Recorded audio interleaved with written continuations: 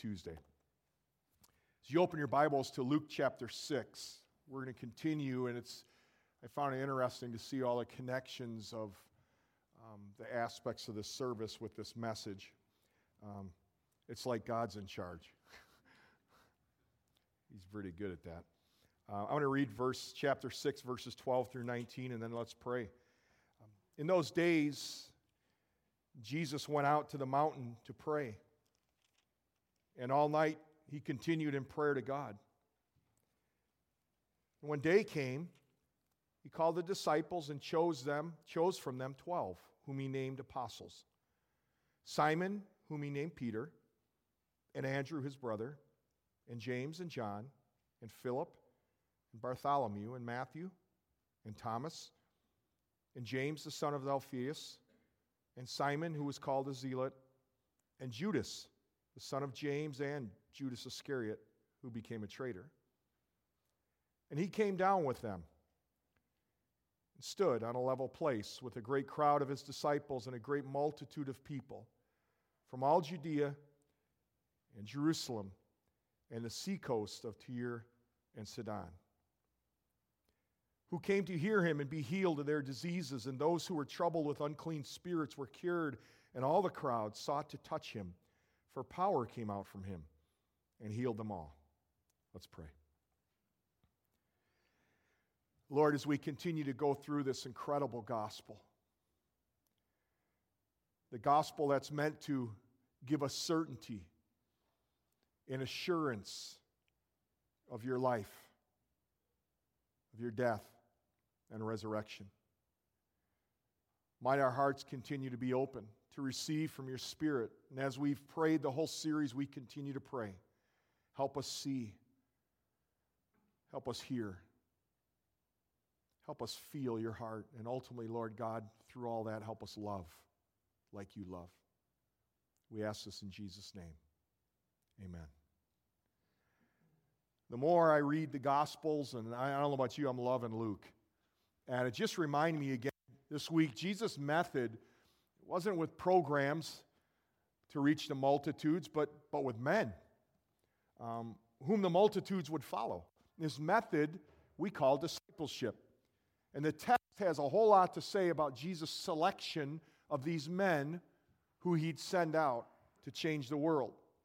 Now, the setting of these verses that we're looking at, we see in verse 12 through 13, there's a word time that's used, and it's a general word that's used, kind of like this season, this general time, not necessarily a specific hour of a specific day. It's during this time, knowing the significance of choosing these men. The process that he'd be taking them through, we read Jesus spending communion with the Father. And don't overlook that. The context of the choosing of these 12 is set in the context of communion with the Father. And as Jesus comes out of that time of prayer, this whole night of prayer, we see him act upon what he prayed about, I'm sure. And we have the sending of these 12. We're told that out of the disciples, plural, a larger group, he chose these 12. And they're not random. They're a very specific choice. He designates them apostles. There were 12 of them, which is not accident, symbolic of the 12 tribes of Israel, which is significant because it tells us, ties the old covenant with the new covenant. It reminds us that God's had a plan of redemption throughout history. And so don't look at the Old Testament and say, well, that's how God used to act back then. It has nothing to do. I'm just a New Testament Christian. No, you be a Bible Christian. There's a whole plan of redemption here. And the 12's not accident, and the people are very intentional. He chooses. Now, the concept of an apostle, which is really a messenger, refers to an ambassador or a representative, messenger, who's been invested with full authority on the one who sent him. And the concept of an apostle, this idea of a messenger, would not be unknown in the culture. It would be known. Because often rabbis would send out apostles, in a sense, or messengers. So when Jesus used the word apostle or this concept, it wouldn't be strange to his audience. They would understand it. But what is different is back then, if you were a disciple, so to speak, you would seek a rabbi out. It's kind of like going to a church and finding a pastor you like. It was that kind of thing. You would find a rabbi of your choosing. But that's not what Jesus does. He chooses who follows him. He kind of flips the tables. And he says, I'm going to hand pick. In other words, you guys aren't going anywhere else. You're following me, and I'm picking you 12 to be apostles, to be messengers. Now, Mark 3:14 notes that the Lord chose them that they might be with him first. That they would not simply be associated with him, but that they would relationally be with him. They would grow in relationship, depth of intimacy. The very first thing as a disciple we can learn as a follower of Jesus is that we're called to be with him. So before you do, be in intimacy with him. All right, that's one of many lessons here. But only after the time of preparation did he send them out. Their call was not an end in itself. It was really a next step in a sequential process, as we see throughout the Gospels. One, they believed in him. John 1:35-51 tells us that they believed in him. He called them to leave their occupations and follow him. They did. Then we read he chose them to be apostles. Matthew 10 says he specifically sent them out to preach to Israel. And then he sent them out beyond that to evangelize the world.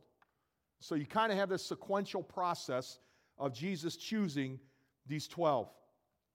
Now, Scripture tells us of their significance.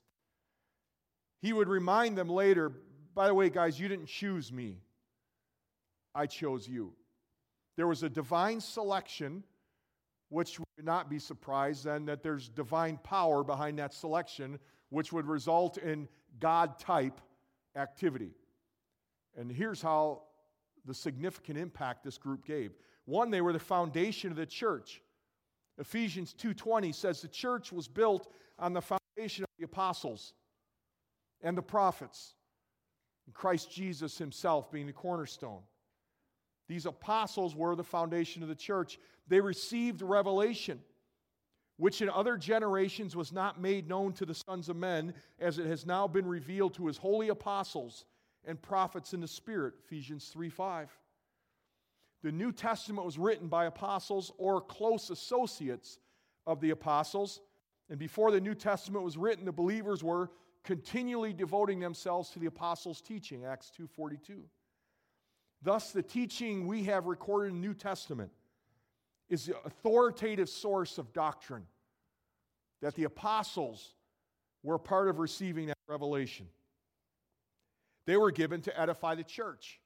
Ephesians 4:11-12 tells us God gave some to be apostles, some as prophets, some as evangelists, some as pastors, teachers, for the equipping of the saints, for the works of service, to the building of the body of Christ. The apostles were given to edify.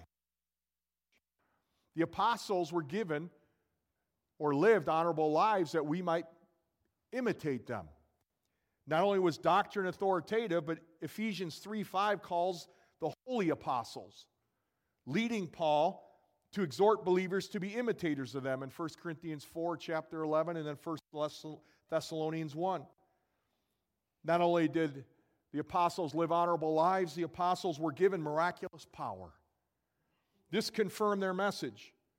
The marks of a true apostle, the author of Hebrews tells us, were with signs, wonders, and miracles.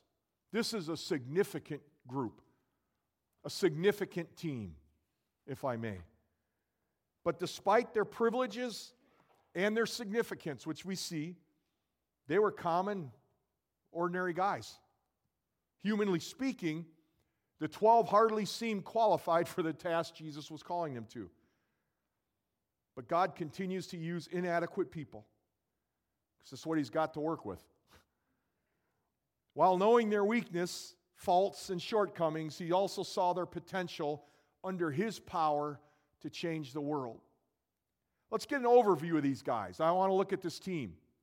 And what I want us to look at is Jesus' selection in them and why, and what a team of variety this is. We wouldn't have picked them, I got to be honest. I don't think Christians, especially in America, which is celebrity-driven for some reason, I'm not sure we would have picked these guys. Matter of fact, we can be pretty critical as Christians. You don't believe me? Bring up the Kanye West in his proclamation of being born again. I find it interesting that Christians a lot of them who pray for revival, and all of a sudden it seems like God's got a hold of somebody who's in a spotlight and they're like, whoa, wait a minute, he can't be a Christian. I'm like, haven't you been praying that there'd be revival in our nation? And maybe we should be patient with this guy. Maybe we should pray like when we were a young Christian and he has time to grow and that nobody puts pressure on him and stuff. And my point is, we kind of have an idea of who should be used of God and who shouldn't. And these guys wouldn't have been on our radar, I'm pretty sure. Now, you have an insert in your bulletin. Might slip that in your Bible. It kind of gives a quick overview of the apostles. But I want you to note a couple things. First of all, there's 4 lists in the New Testament. Matthew 10, Mark 3, and Acts 1. Or 3 lists, I'd say. The names on all the lists appear in 3 groups of 4. Always in the order, though the names in each group may be shuffled. Except Acts doesn't mention Judas Iscariot for obvious reasons. Peter's name is always the first name in the first group. Philip's is always the first name in the second group. And James, the son of Alphaeus, always heads up group 3. Let's look at the team. Peter. He's first known as Simon. And then Jesus got a hold of him and said, you're not Simon, you're Peter now. I got a different agenda for you. And but what a guy this was. I mean, impulsive, rough around the edges, would be a poor leader. He flew off the handle. He deserted Jesus at his time of need, and that's Simon. But that's not Peter.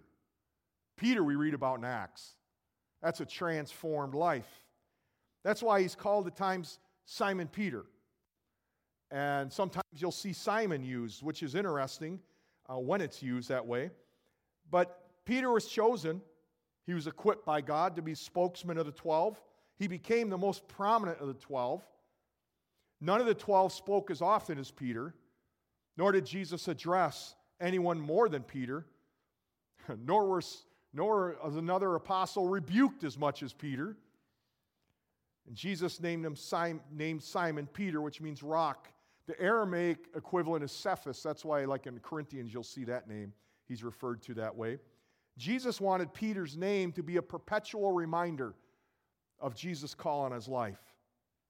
Jesus called him Simon, interesting, at key failures in his life, almost to remind him that you're living according to your old life, not your new one.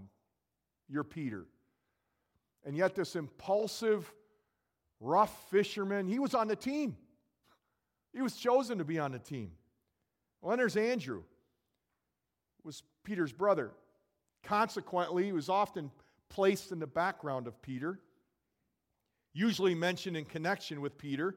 And we see a couple snapshots of him as a man who had doubt and cynicism. But he's on the team. He was chosen to be on the team. The Gospels also paint, as Jesus got a hold of this guy, a man who was content to serve in the background. Like Peter, Andrew was from Bethsaida. The brothers later moved to Capernaum, had a fishing business, and was successful. He was among the first to encounter Jesus. Andrew first was with John the Baptist. John the Baptist said, "Behold the Lamb of God." And Andrew said, "See ya. I'm following him," which was fine with John the Baptist. That was his job. Point the way and then get out of the way. Andrew was quite the guy. His passionate commitment of his heart was to bring people to Jesus. He was without prejudice, as he was willing to usher Gentiles to the Savior. He eventually paid the ultimate price for his devotion to the Lord Jesus, because according to tradition, a provincial governor was ticked at Andrew because he led his wife to Christ. They had him crucified in an X. He preached Jesus until his final breath. But he was on the team. I'm not sure we would have chosen him. James, like his brother John, was the son of Zebedee, a prosperous fisherman, well enough that he had employees. And like Andrew, he was content in the background. He's never mentioned apart from John. It's always James and John. Inseparable. Jesus gave both brothers a nickname, though. And it was an interesting nickname. It meant Sons of Thunder. It's almost like a WWE wrestling tag team. Introduce the Sons of Thunder. But it was almost like a joke, in a sense, because they had misguided zeal. They were passionate guys. Matter of fact, New Testament shows a couple times this zeal was way out of bounds. Like one time they're going through Samaria, and James and John says, hey, you want us to call down thunder and nuke them? And those are the kind of guys they are. And guess what? They were on the team. Those guys were on the team. Then there's John, just mentioned him. Of all the disciples, he seems closest to Jesus. I mean, whenever we see John, he's close to Jesus. He's not leaving too far.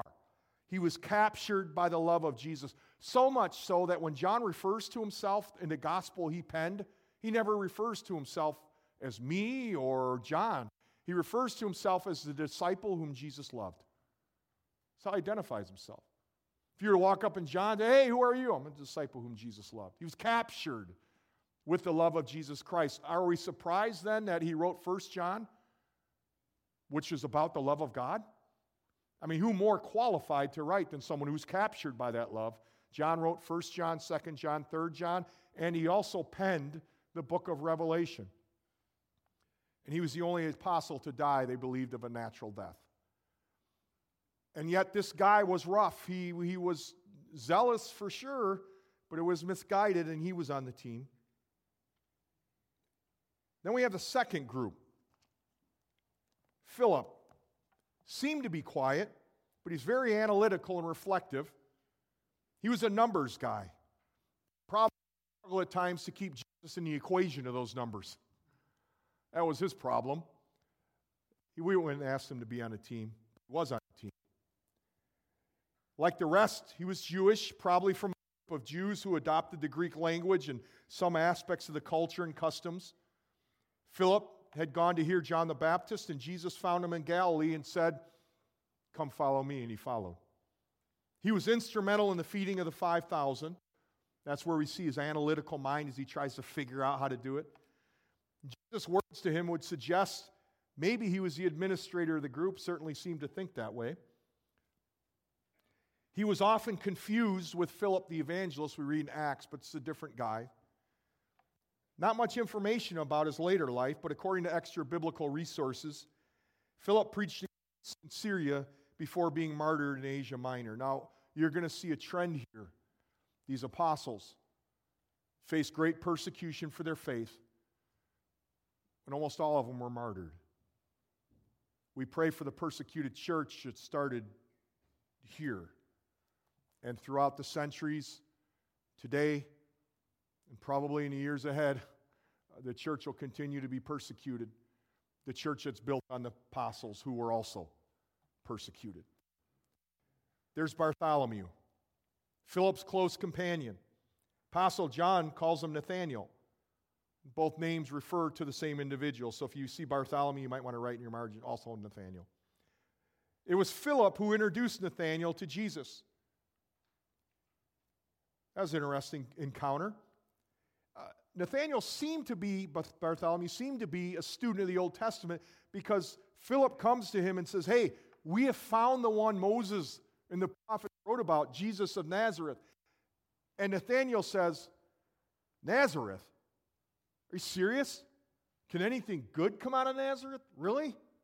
Got to be kidding me. You see the prejudice, he was on the team. Seriously. He made the team. He made the cut. But Jesus got a hold of him. Jesus said, you know what? I know what's in your heart, Nathanael. And when Nathanael recognized that type of knowledge of Jesus, he's like, oh, I'm going to follow you. And if God used Nathanael. Also, we know little about him after the resurrection and ascension of Jesus. Some accounts place him ministering in India, others in Persia, Egypt. Some say he was beheaded, others said he was skinned alive. But one thing is for sure, history tells us he was martyred. Then there's Matthew. We were introduced to him in Luke 5. He was a tax collector. Not just a tax collector, he was a hated tax collector because he would skim off the top, give Rome what they want, and he would just rip off people. Jewish people hated Matthew. He was hated. Guess what? He was on the team. How would you like it if you were James and John? What? You're putting him on this team? Got to be kidding me. He's been ripping me off. And probably all the other disciples. How did he make the cut? What's he doing on the team? But he is. He really doesn't appear much more in the Gospels other than the account we study in Luke 5. Most accounts agree he preached the gospel to Jewish people before ministering to Gentiles, possibly the vicinity of the Caspian Sea. Believed to either have been burned at the stake, others perhaps say he was maybe stoned to death. Then there's Thomas. Boy, has he been known through the history of time, right? Doubting Thomas, there's a name for you. If you were to think Thomas, if you could paint a picture of Thomas, think of Eeyore. There's Thomas. Always a gray cloud. Always skeptical. I'm not going to believe in Jesus till I touch the wounds. Ain't going to happen, guys. And he was just Mr. Negativity. Again, Eeyore. And guess what? He was on the team. He made the cut. Jesus chose him. But he was transformed into a powerful evangelist, as that pessimist vanished in the glorious light of the resurrected Christ.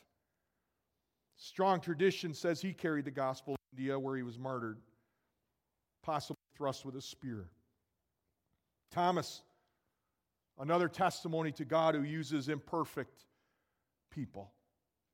Third group, James, son of Alphaeus. We don't know much about him, aside from the extreme privilege as being chosen as an apostle. Virtually nothing's known about him. And since Matthew's father was named Alphaeus, some say potentially they could have been brothers, Matthew and James. We don't know that for sure. In Mark 15:40, he's referred to as James the Less. The word less, mikros, means little. Was he little in stature? Probably not. I mean, I'm not sure you would call a nickname, but maybe he was. It could just mean he's James the Less, in other words, not as influential or as well known, the less known type thing. Then there's Simon, who's called the Zealot, refers to him as being zealous or passionate. Simon was a member of a radical faction known as the Zealots. They were passionately devoted to the law of God, violently opposed any intrusion upon it by pagans such as Romans. They're actually spoken of as a political radicals, and many were known as assassins of the day, perfectly willing to kill Romans and other collaborators. By the way, remember Matthew? Collaborator with Rome? They would have hated each other. Absolutely hated. They would have dropped the gloves and gone after each other. Guess what? They're both on the team. Both of them. That's who Jesus chose. He didn't make a mistake. Can you imagine Matthew going, oh, great, looking around and stands opposite of him. He knows who he is. And so you kind of have that dynamic going on. Jesus always seems to be picking the least likely. Then we have Judas, son of James. Poor guy, got a bummer name. Matthew calls him Thaddeus. I'm sure he liked that better, Matthew 10:3. Little known's other than he asked a question in the upper room. It's pretty much all we know about him. He spent his life preaching the gospel. He believed to be in places of Samaria, Syria, Libya, also suffered martyrdom. Then there's Judas Iscariot. The text tells us who became a traitor. So much so, nobody names their kids Judas, right? And there's a reason for it, because he was known as a traitor. No one even names their dog Judas.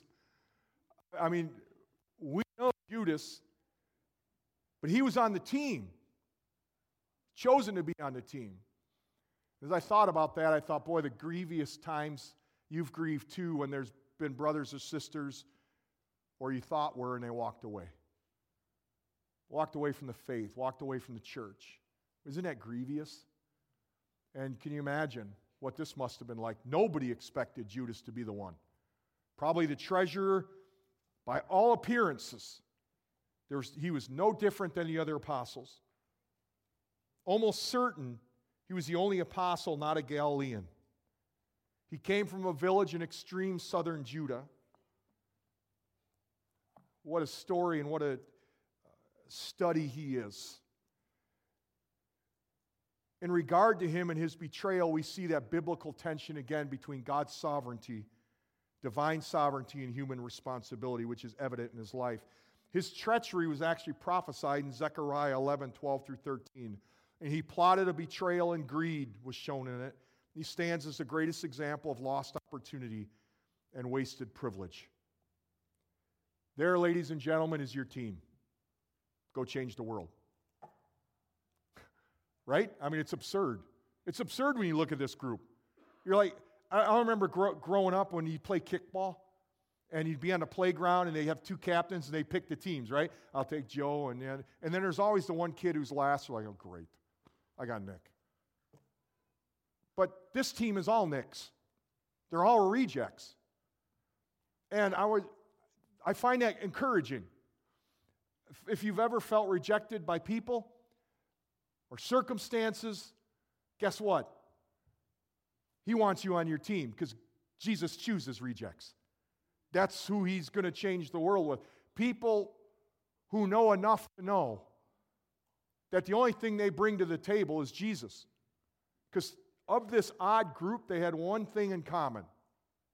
Jesus. He was the one that held it all together, as he does us as a church and every church. Jesus. He's the bond. Now, as I thought about his selection, I really began to think more about this idea of what does it look like to invest your life into somebody? Jesus chose these 12, and he poured his life into them for 3 years, sent them out, and they changed the world. So what do I learn from Jesus' selection? What can you learn? There's some real specific, I put observations, but they're even more than that. They're really applications, and they come from his example. When I talk about discipleship, when Jesus models discipleship, it's relational. You need to understand it's relational. First, it's relationship with him to be with him.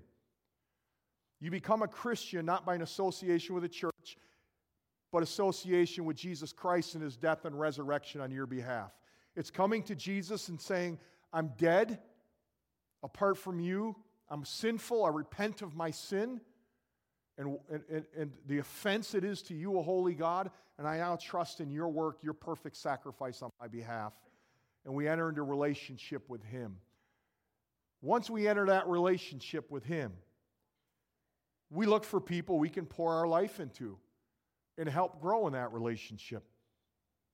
It's relational. We must spend time together. There's no cookie cutter machine that just spits out mature Christians. He calls us to pour our life into another human being, another believer. And there's simply no substitute for getting with people. And it's ridiculous to imagine that anything else short of a miracle can develop a strong, growing Christian disciple than another person helping them grow. Think about your Christian life. If you've matured and grown, you probably can look, but not probably, I'm sure you can look back and say, this person poured their life into me and helped me grow. Or are currently, I hope. And yet God calls us as a Christian not just to sit and soak, but to invest and disciple other people. And it's always relational. Ministry is relational at the heart. And here's some things to maybe help you in a practical way to invest in someone's life. It's a good goal, maybe, as you think about it. Because if you're like me, you're like, I don't really have a lot of time. I'm sure you're thinking that, right? I got this, I got work, I got this to do, and the holidays coming, I got all this to do, and I don't really have time to meet with somebody and invest in them. First of all, that's a real problem if you're saying that.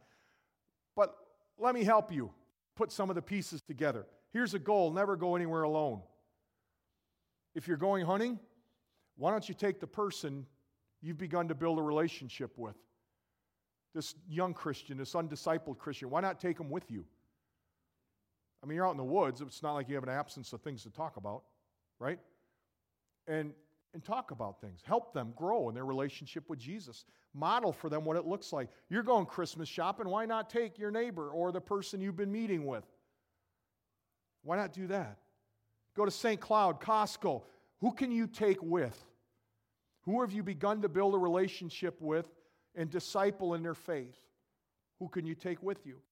Start there. It's about discipleship on Jesus' terms. Jesus' terms is discipleship's relational. It's about building relationships with person, helping them. The second thing I get out of this is discipleship is about training committed, common people. These guys were as common as they get, the least likely. But discipleship's about training them committed, common people. And selection's important. Look for available, flexible, teachable, and dependable people. Some people say look for fat people, faithful, available, and teachable. It's pretty good. Find someone who's committed to Jesus. And they just want to be who Jesus created them to be and serve Him. Look for those type of people. Impart direction to help another reach their full potential in Jesus. What does this look like? As I look back over some of the most productive times in my life, I met with a group of young men well over a year, once a week at 6:30 at the Renegade Restaurant. We'd get together, went through Design for Discipleship, talked about prayer, went and prayed, went and witnessed together, did some different things as young men. As I worked with them, I wasn't even a pastor then. Who am I to do it? But I was a Christian who loved Jesus, and I wanted them to follow Jesus too. And so we spent well over a year, had a great time. I was called by another young man. We had some things in common. We both liked basketball, and he was a lot younger than me, and he was married. He called me one day, says, my wife wants a divorce, just still, only a couple years married. And so I began to meet with Dave, and he was hungry for God. God was using a really difficult time. And we prayed about his marriage, but didn't talk much about it. He just wanted to grow closer to God. I thought, there's the way you handle things, right? Grow closer to Jesus. Let Him change you. That's the best thing you could do for your marriage. And so we spent quite a bit of time together. He'll still contact me periodically. And we talked about growing in the faith. He's plugged into a good church over in Wisconsin. But he was faithful. He was hungry. He was teachable. Look for those kind of people who are committed, teachable, and hungry. So who's your man? Who are you pouring your life into? Who's your woman? Peer. Is there a peer you can help? Now, hopefully this goes without saying, but you always start with your family. You need to help disciple your family and help them grow. But don't end there. Find a coworker. Find someone who's new in the faith or undiscipled in the faith and begin to take steps to build into their life somewhat. Now, I'm a practical guy, and so I'm like, well, okay, if I'm sitting here in the congregation today, you're like, I don't even know how to get started. Well, I'm going to help you. Okay? Here it is. Last application point. How do I get started in investing in another life? Here you go. First of all, ask God to give you a sensitive spirit for identifying someone to disciple. God, give me a sensitive spirit so I could find that person you really want me to invest in. Be on the alert. Don't scratch someone off the list like we probably would of these guys. Stay open. Stay open. Reach out slowly. In other words, what I mean by that is invite them to a ball game or invite them to the grounds. Find out what they like to do. Give that a try. And start slowly. And then when you meet, just make one more time to get together. And start slowly. Don't overwhelm them and say, hey, first time together, let's open to the Old Testament and just fire hose them. Don't do that. Probably the only time you meet with them. Don't fire hose them. Start slowly. Build a relationship. Identify where they're at in their walk and be honest and vulnerable about where you're at. And begin to make specific plans to meet again, and then even more specific plans as you begin to build of how you can help each other grow. And then model things for them. Help them to see your marriage, if you're married. Let them to see what a marriage looks like between two Christian people. Parenting, invite them over. Show them how bad of a parent you are. Just kidding. Show them how as a parent you do your best, but you're not perfect. And invite them along to witness with somebody. Say, hey, I'm going to have coffee with somebody. I don't think they'd mind you coming along, and just bring up Jesus in a normal way and let them see and experience how that goes. So it's not just telling them. Jesus told his disciples a lot of things, but he modeled it for them. And the only way that happens, again, is in the context of relationship. So let's learn from Jesus' model, and as we go through the rest of Luke, watch his model. Because, it's beautiful how he works with people and how he helps people. And so let's learn from Jesus' selection of a very unlikely group, a ragtag group, the selection of the common for an uncommon calling. And he selected you and I to be a part of that. And so let's go forward. Let's pray. Jesus, thank you that you choose ordinary, sometimes we'd call weird, just people you want to use and change. And God, you are really good at changing atmosphere, changing workplaces, changing schools because of normal people surrendered to you. Might you find us surrendered. And God, I know that this could be challenging for someone in here who maybe has never discipled somebody, that this is really new to them. Lord, I pray that your call on their heart would be so strong that just little steps of obedience would be taken this week. Maybe it's just a phone call and getting together for lunch with somebody, or going next door and just striking up a conversation. Whatever that step would be, make it clear to them. And Lord God, give them the courage to take it. And Lord, I know what you would love is that this church would be a church of people discipling each other and others. That we'd be helping each other grow in our faith. So Lord, we too could change this community for your kingdom.